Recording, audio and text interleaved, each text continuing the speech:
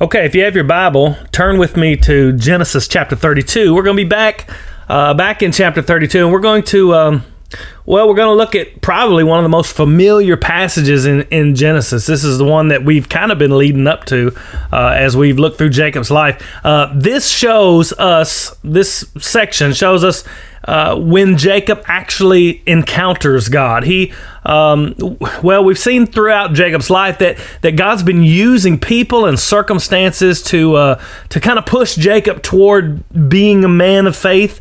All the suffering that he's endured. You know, you remember at Laban's hands, he's gone through 20 years of being cheated and robbed and all these kind of things. And of course now we saw last time he has the dread of having to go back and face Esau, and who is the one that he cheated all those years ago. And so God has used all of this to really put Jacob's back against the wall. We kind of talked about that a little bit last time. And we've kind of seen this played out over and over in the lives of the promised seed. If you remember through the lives of Abraham and through the life of Isaac, we saw kind of this same narrative. And so it isn't really anything new for us. And really, there's a tendency for us to read these historical accounts of the people of God as just, history for us to learn. You know, it's good information, and it's great for us to have all this knowledge, but really, it doesn't really apply to our daily life, these Old Testament stories. But the reality is, and of course you know this, that God's the same yesterday, today, and forever. The same way he protected his promise and used all things to mold and grow his people he still does the same things today. So even as today, as a believer in Jesus Christ, you are a promise bearer of God. Paul tells us in Galatians that if you are in Christ, you're Abraham's seed and heirs according to the promise. So because we're in Christ, it's absolutely true that God works all things for the good of those who love him and who are called according to his purpose. And that's what Paul says in Romans 8:28. And so it's very important for us to understand, even before we get going with Jacob's encounter here, God has been using all of these circumstances, especially the bad ones, to push Jacob to the end of himself. So he would have nothing left to trust in but God. And God has been doing this through it all. And what I want you to see more than anything is that most of the circumstances that have grown Jacob are hard lessons learned through being wronged, through facing pain, through facing the consequences of his own sin, his own actions. If you remember way back in the beginning of all this, to be honest, Jacob brought all this on himself. It was Jacob that didn't trust God's promise and instead, thought he had to lie and cheat Esau to get the inheritance. It was the resulting wrath of Esau that made it necessary for Jacob to get out of Dodge and head to Laban's in the first place, where he encountered one who was a whole lot better trickster than he was. So even if the circumstances that you're facing are your own dang fault, you got to remember that God uses all things for the good of those who love him. God is molding his people to be more like Christ. And I don't know about you, but when life is good and I don't have any worries or stresses, I tend to wane in my trust. God usually has to teach me to trust in him by taking away all the other things that I trust in. So God has been doing exactly this in Jacob's life. If you remember our last look in Genesis 32, Jacob has come to one of those points in his life. He is terrified. We saw that God protected Jacob from Laban and sent him back to his father's house, commanded him to go back to Isaac's house. But now, there's a greater danger. Esau's coming. Esau is coming to see Jacob, and he's bringing 400 men with him. So what we saw that Jacob understood this to mean Esau is coming to make good on his promise to kill him. Remember, that's the last thing that Jacob heard from Esau. And then we saw something that we have never seen before in the text of Genesis. Jacob humbles himself and prays.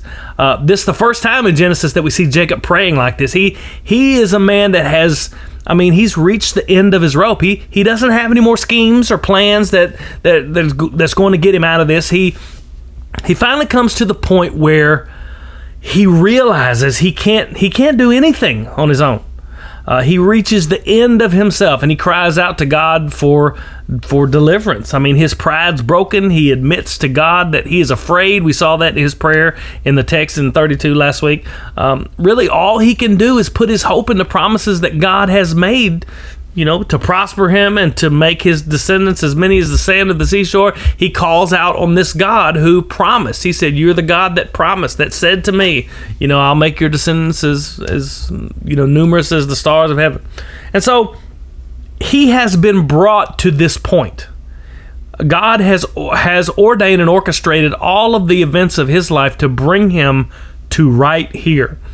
This is where God wants him. He's reached the place that God wants us all to be, completely and utterly humbled, completely and desperately dependent upon God alone. This is the heart that God accepts, and this is the cry that God responds to.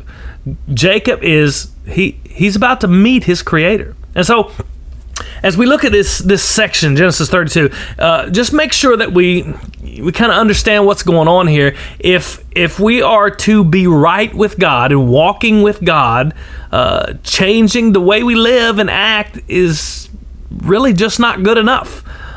We have to be supernaturally changed by God himself, and we have to have an encounter with him, and that's what we're going to see. Jacob is now doing a whole lot better than he ever has before. If you followed with us through Jacob's life, he has now become a man of humility and compassion. He never was before.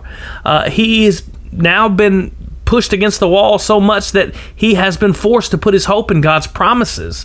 He, instead of scheming to get there, but doing better, and Jacob is doing better, it's just not enough. Jacob needs to be transformed, and only an encounter with God himself is going to do that. So let's start. We ended in verse 21 last week. Let's start in verse 22 and read just to the beginning of verse 24. We'll start off that right there. It says, "The same night he arose and took his 2 wives, his 2 female servants, and his 11 children, and crossed the ford of the Jabbok.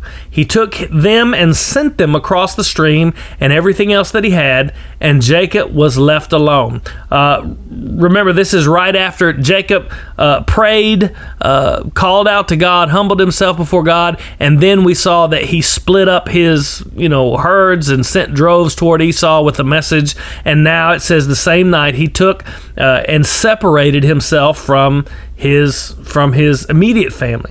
Jacob is he's preparing for Esau's coming. He's already separated his flocks into 2 groups. We remember that, so one would survive if Esau attacks, and then we saw that he separated the droves with the gift for Esau. So now he sends his family away from him, and I assume that this is to protect them from Esau as well. Jacob certainly doesn't want them to get killed along with himself if Esau attacks, and that's really an assumption on my part. There are some that suggest that Jacob just wants to be alone to continue praying. Really, the reasoning doesn't matter. The text is going to great lengths to make it clear to us that Jacob is alone. He's absolutely alone.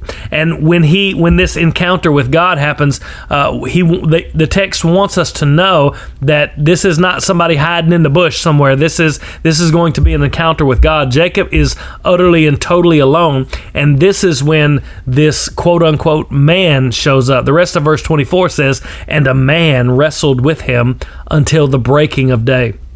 Later, of course, you've heard this story before. We're going to find out that this unidentified man is actually God, but Jacob doesn't realize this at the time. All he really knows is that someone's attacked him. Now, the whole ordeal is summed up in the last half of verse 24. It says a man wrestled with him until the break of day, and really that's it. But make sure you catch what it says. The text says a man wrestled with him all night long. Now, think about what that means. Have you ever been in a fight where, you're kind of, grappling and rolling around on the ground? Fights usually, they usually start looking like a boxing match and end up just rolling around in the grass somewhere. This is what happened, and it went on all night long until the sun started coming up. Now, it's just half a verse. The man wrestled with him till the break of day, really. But think about what that means. You can imagine the two men, sweating and straining and gasping for breath and grabbing each other and trying to get the upper hand, throwing one another to the ground as you trying to get the other to submit. And I mean, it was probably an exhausting, grueling battle, a grueling wrestling match. Jacob, taken by surprise, he thought he was alone. He probably thinks this man has come to take his life. He may even think that it's, Esau has shown up. Who knows what he's thinking. So he's fighting with all that he can. I'm sure he's fearing that this man's here to take his life. And, just for your own little information, if it's something you may not have recognized from the pictures, you've seen the pictures of Jacob wrestling with God or the paintings and stuff like that. Jacob is 97 years old at this time. So, you got that picture of this muscular Jacob, wrestling with this angel. You see the paintings and stuff. Jacob's an old guy. He's an old guy wrestling with God here. The idea is that it's not that mighty Jacob is just too strong for this man to conquer him. The next verse, in verse 25, is going to begin by saying that the man saw that he couldn't prevail over Jacob, and of course some people take that to mean that Jacob's just, he's just too strong. The man can't beat him. But if you take that whole verse in context, you're going to recognize that that's not what it's saying. So let's read it. Verse 25, it says, "When the man saw that he did not prevail against Jacob, he touched his hip socket, and Jacob's hip was put out of joint as he wrestled with him." Now, the point is not that Jacob he's just too powerful. What a strong 97-year-old guy. That's not the point. The point is that the man who we know is God, we're going to find out that at the end of this chapter, he could have taken out Jacob at any point throughout the night. He touches Jacob's thigh and put his hip completely out of joint. With a touch, he put his hip out of joint. With a single touch, he defeated Jacob. The match is over. So the point is not that Jacob was so strong he prevailed. The point is that Jacob, though clearly faced with a superior, wrestling partner, superior opponent, he refused to give up. He refused to submit. He refused to admit that he was not sufficient for the task. What's amazing to me is not that Jacob lasted the whole night. What's amazing to me is that God allowed him to continue all night long. God could have simply touched Jacob at any point during the night. In fact, there really didn't even need to be a wrestling match. God could have descended upon him and killed him with a touch. He could have hobbled Jacob before the wrestling match even began. So, in fact, if you get down to it, he really didn't even have to show up and touch him. He could have destroyed Jacob with a word. So in this wrestling match that you're seeing here, you're not seeing the inability of God to subdue Jacob or any human. You're seeing the mercy of God in allowing this feeble human to struggle against him all night long without destroying him. Isn't that a picture of God's work in the lives of all mankind? It's certainly a picture of Jacob's life. God has continually striven with Jacob, even though Jacob's been fighting him every step of the way, it seems like. Jacob has been trying his whole life to do things his way and not trust in God's word to him. And over, God has striven with him and worked all things for his good. But man cannot prevail against God. The only reason sinful man is even allowed to struggle against God, who created him, is because the merciful God restrains his judgment and his wrath. He allows the wrestling match to continue all night long. And when it's clear that Jacob simply refuses to give up with a single touch, he removes all of Jacob's ability to fight, all of Jacob's ability to struggle. And here is the amazing thing to me. Even after the man, who we know as God, decimates Jacob's hip, removes his ability, Jacob still refuses to give in. In verse 26, he says, of course, you know this, he says, then he said, let me go, for the day has broken. But Jacob said, I will not let you go until you bless me. Now, there are a lot of theories as to why it's important, that the day was breaking. To be honest, we aren't exactly told as to why the mysterious man wanted the match to end before daybreak. I tend to think that this was for Jacob's protection. The man came in the darkness, began the assault in the darkness. The wrestling match took place throughout the darkness. Remember, there's no street lights out in the middle of the plain. So now the light was about to dawn, and Jacob would see the man's face. Scripture tells us no one can look upon the face of God and live. So this had to end before the light came up for Jacob's benefit. But once again, you see Jacob's just stubbornness. He clings to the man and refuses to let go. Now, make sure you don't misunderstand what's happening. Jacob is not clinging to the man in victory. He is clinging to him in utter defeat. Jacob can't walk. He can no longer walk, much less keep fighting.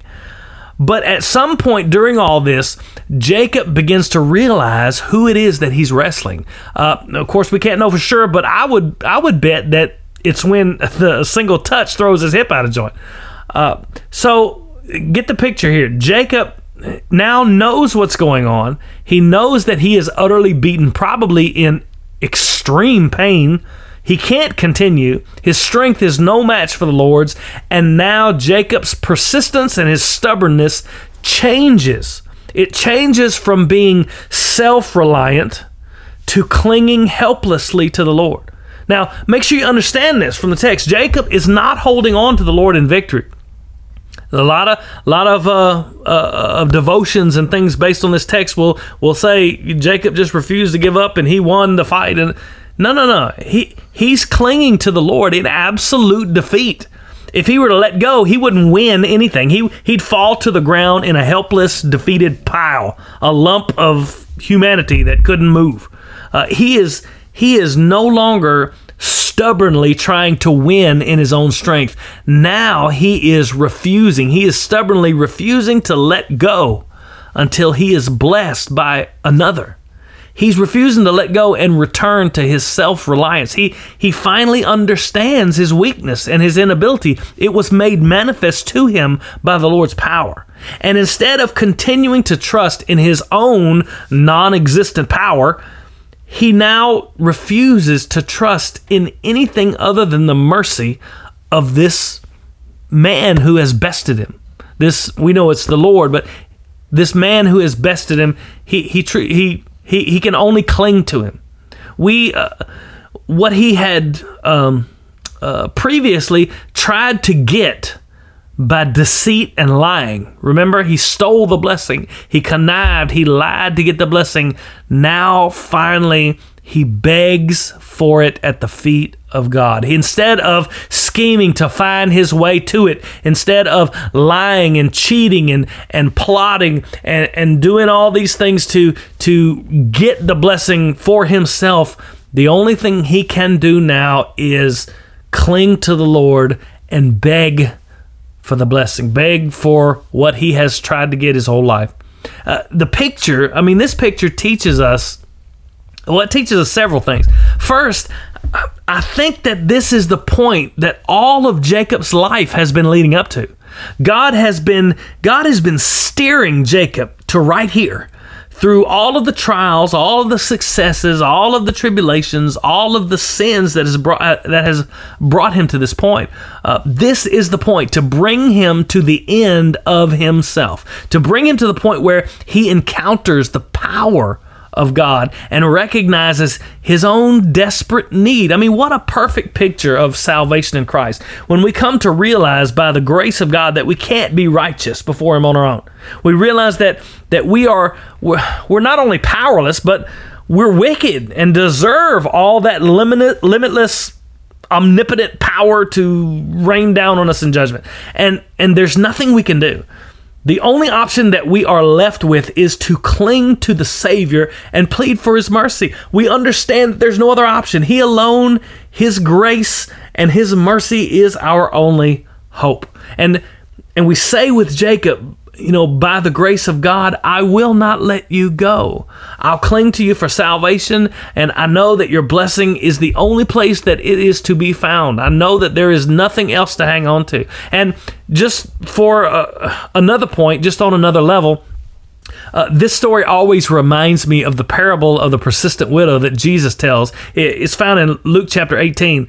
And Luke tells us that Jesus told the parable specifically to teach us to pray continually and not lose heart. You probably know the story. If not, you should go read Luke 18. I'm not going to read it right now. But the basic theme is that there's a widow that desires justice from a judge, and he refuses to give it. And so she continually pesters him and asks until he finally relents, just because she's so persistent. And it's kind of strange to think about Jesus teaching about prayer from that story, but it always reminds me of this wrestling match. There are times in believers' lives when we have a need, or we're longing to see God move in a particular situation or something like that we are to go to Him, and in a sense, this is not exactly the best way to put it, but in a sense, we wrestle with God in that need. Think about it. When's the last time that you kind of quote unquote wrestled with God in prayer throughout the night?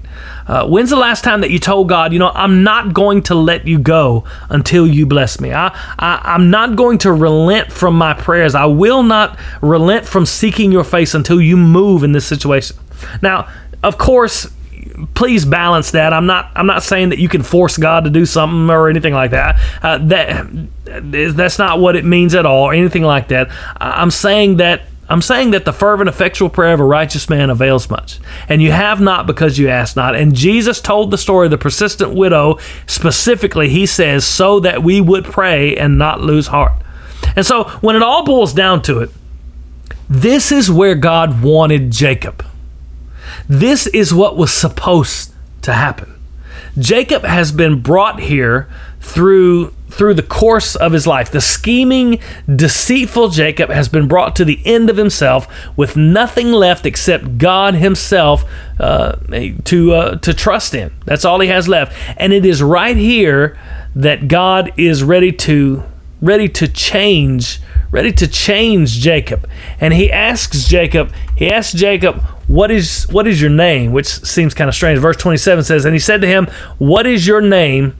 And he said, Jacob. Now, that seems pretty straightforward. Did God not really know his name? He's been with him all this time. Of course, you know as well as I do that he doesn't ask his name because God doesn't know his name. Jacob has been defeated completely, and now you have the victor demanding to hear Jacob's name. It's in some cultures there's a subordinate is showing submission when he gives his name, or people have their different traditional viewpoints about the name and the deity and all those kind of things. But do you remember why Jacob was called Jacob at his birth? Jacob meant heel grabber. When Esau first came out, Jacob's hand came out. He grabbed his heel. His name came to mean much more than that. Jacob meant supplanter or deceiver. You remember when Jacob stole the blessing from Esau? Esau said in Genesis 27, verse 36, he said, is he not rightly named Jacob? For he has cheated me these 2 times. So Jacob's very name and identity was identified with the sinner that he was. God asks, what is your name? Not because he doesn't know his identity. This is the opportunity for Jacob to admit that he is truly a deceiver. He's truly a sinner. Remember that Jacob's been afraid and worried because Esau's coming. And all he can think about is that he wronged Esau and the punishment that's coming for him at Esau's hand. That's all he can think of. But now he's not just admitting that he has sinned against Esau. He's come to the point that he is now before God recognizing that he is a sinner by nature. He is Jacob. He is the deceiver. What a picture of the sinner realizing his lost condition. I can imagine Jacob crying out his name with tears and repentance, falling to the ground. What is your name? My name is Jacob. He finally recognizes that he's not good. Yes, he's been born into a family that's been blessed by God. Yes, he himself has received the promise of God. But make no mistake, Jacob, you haven't earned any of it. You aren't good or special in and of yourself. There is absolutely no room for pride or hubris at all. What is your name? Who are you? I am Jacob. I am a sinner. And it's right here where the wretched sinner, hopelessly lost and unable to help himself, clinging to the mercy of God, finds that God is gracious and loving. Yes, Jacob, you are a sinner. You are a deceiver, but you are that no longer. In verse 28, he says, Then he said, Your name shall no longer be called Jacob, but Israel, for you have striven with God and with men and have prevailed. He is given, of course, a new name. He's no longer Jacob. Now he is Israel. Now, Israel, the word can either mean strives with God or fights with God, or it can mean God fights or God strives. And we're told the reason for this new name. It is because he says Jacob has striven with God. He has fought with God and men and prevailed. Now, this is important because the name Israel would forever mark the people of God. Even today, all those who are in Jesus Christ are called the Israel of God by Paul in the New Testament. So what is this pointing to? The explanation is, of course, in the text itself. It says that the reason for the name Israel is because Jacob has fought with God and men and prevailed. Now, that's a strange explanation in and of itself. How did Jacob prevail? Just looking back over the conflict, what do you see? You see, Jacob indeed received the blessing, and in a sense he was victorious because, his identity was changed and he did receive the blessing straight from the hand of God.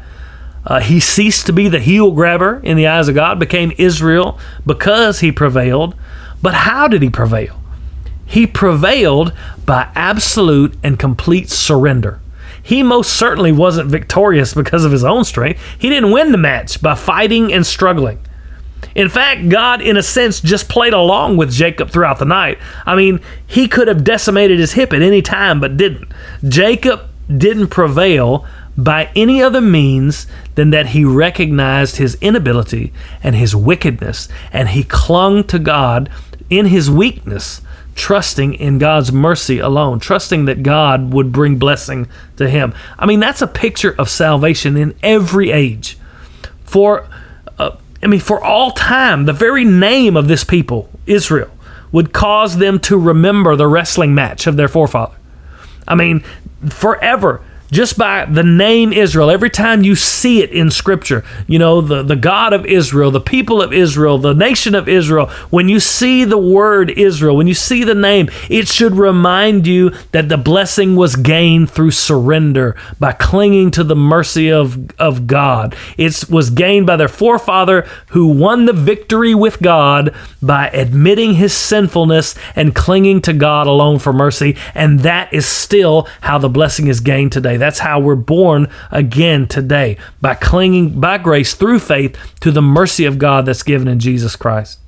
The part about striving with men, it says that he has striven with God and men and prevailed. That's caused a lot of debate, and many people have differing ideas about what it means. I'm not going to go into all the different theories, but I tend to agree with those who see it as understanding that if God be for you, then there is no man who can be against you. Remember what has happened and what is about to happen. Remember the overall context. Laban has been defeated by God's power. He could not stand against Jacob, not for the 20 years that he tried to cheat him, not when he came on the battlefield to kill him. He could not stand against Jacob because of God. And now Jacob is heading home. Esau is coming to kill him, or so Jacob thinks. And so we're just to let the cat out of the bag a little bit, we're going to see God move in that as well. And so when God is for Jacob, God is blessed Jacob, God has given him the promise then there is no one that can stand against him. There's no one that can derail God's plan or uproot God's promise. And so it is true that Jacob, or Israel, has truly striven with God and man and prevailed. He prevailed with God by submitting and by clinging to God for mercy. He prevailed against man because he is victorious in God and bearer of the promise. But just to make sure we understand that Jacob's prevailing was not of his own doing, let's read verse 29 and 30, and we'll come to an end right here. It says, then Jacob asked, or all this has been done, Jacob asked as the day's breaking, please tell me your name. And God says, why do you ask my name?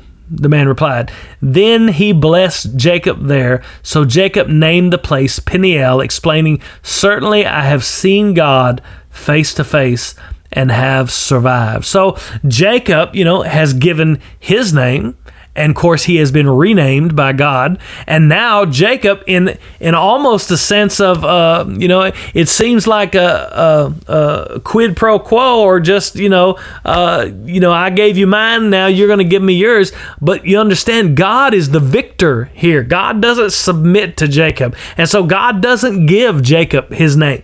He doesn't give. He says, why do you ask my name? It's like, you are the defeated foe here. You are not the victor in this match. You don't get my name. But then in the very next breath, it says, then he blessed Jacob there. Jacob indeed was the recipient of the blessing. He was the recipient of the blessing that he had fought so strenuously throughout his life for. And so he recognizes who this is. And he called the name of the place Peniel, which means the face of God, saying, for I have seen God face to face, and yet my life has been delivered. He has met God face to face. Understand this, that there will come a day in everyone's life, every single person, every human being on the face of the planet that ever lived and ever will live, that you will come to God face to face. You'll either come to him as Father through his Son, Jesus Christ, or you will come to him as Judge. And he will judge in perfect righteousness. And so understand that he has seen God face to face, and he has survived. He's been delivered from it, as the word delivered. He's been saved, delivered, not because he is so strong, not because he is so good, not because he is a conqueror in this match, in this meeting, in this experience with God. He was nothing more than a rag doll when it was over, unable to walk, unable to function, unable to fight, unable to continue. And it was simply by submission, it was simply by clinging in faith to God that he would give the blessing, that Jacob has prevailed. He has met God. And it is that humility, that coming to the end of himself and trusting alone in the mercy and the power of God, that has caused him to be delivered. It's the same today. Verse 31 says, the sun rose up upon him as he passed Penuel, limping because of his hip. Notice, you cannot have an encounter with God and not be forever changed. This was a real wrestling match. This was a real encounter, and it left a real scar on Jacob when he tried to struggle with God, when he tried to get victory in his own strength. It left him hobbled. He limped because of his hip. And then it shows us, verse 32, there's a lot of debate about verse 32 and why it's there. It says, therefore to this day the people of Israel do not eat the sinew of the thigh that is on the hip socket, because he touched the socket of Jacob's hip on the sinew of the thigh. Now, there are a lot of views as to, the verse is pretty straightforward. It pretty much tells you, it's not hard to understand at all, but why it's there is hotly debated. So not exactly sure if this is the muscle, the tendon, to those things. But Israel didn't eat the part of of the hindquarter, and it's not enshrined in the Mosaic law or anything like that. It's mentioned in the Talmud in some places like that. But the point that is being made here is that this wrestling match, this event, is not only commemorated in the name of Jacob, but is also commemorated in the practice of the people of Israel, for all time, for the rest of the time.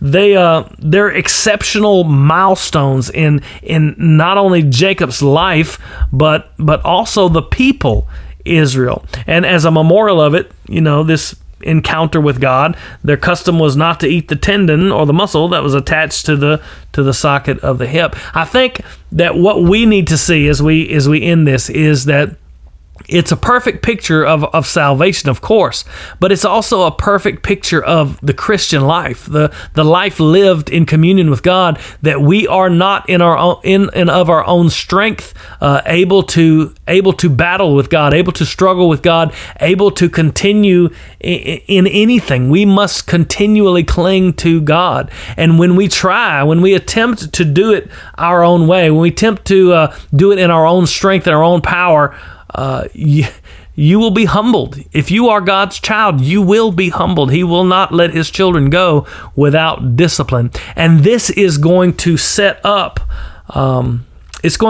who Jacob is for the rest of his life and who the people of God are going to be, both for the rest of the Old Testament and even into the New Testament. Remember that the church is called Israel in the New Testament. Those who are in Christ is called Israel in the New Testament. And so this is not a picture of just some Old Testament people that, it's good to learn the history about. This is our history. This is our forefather who has striven with God and prevailed, and God has shown us through these scriptures what it means to have victory in God. It's through submission, it's through humility and repentance, and it's through faith in the mercy of God.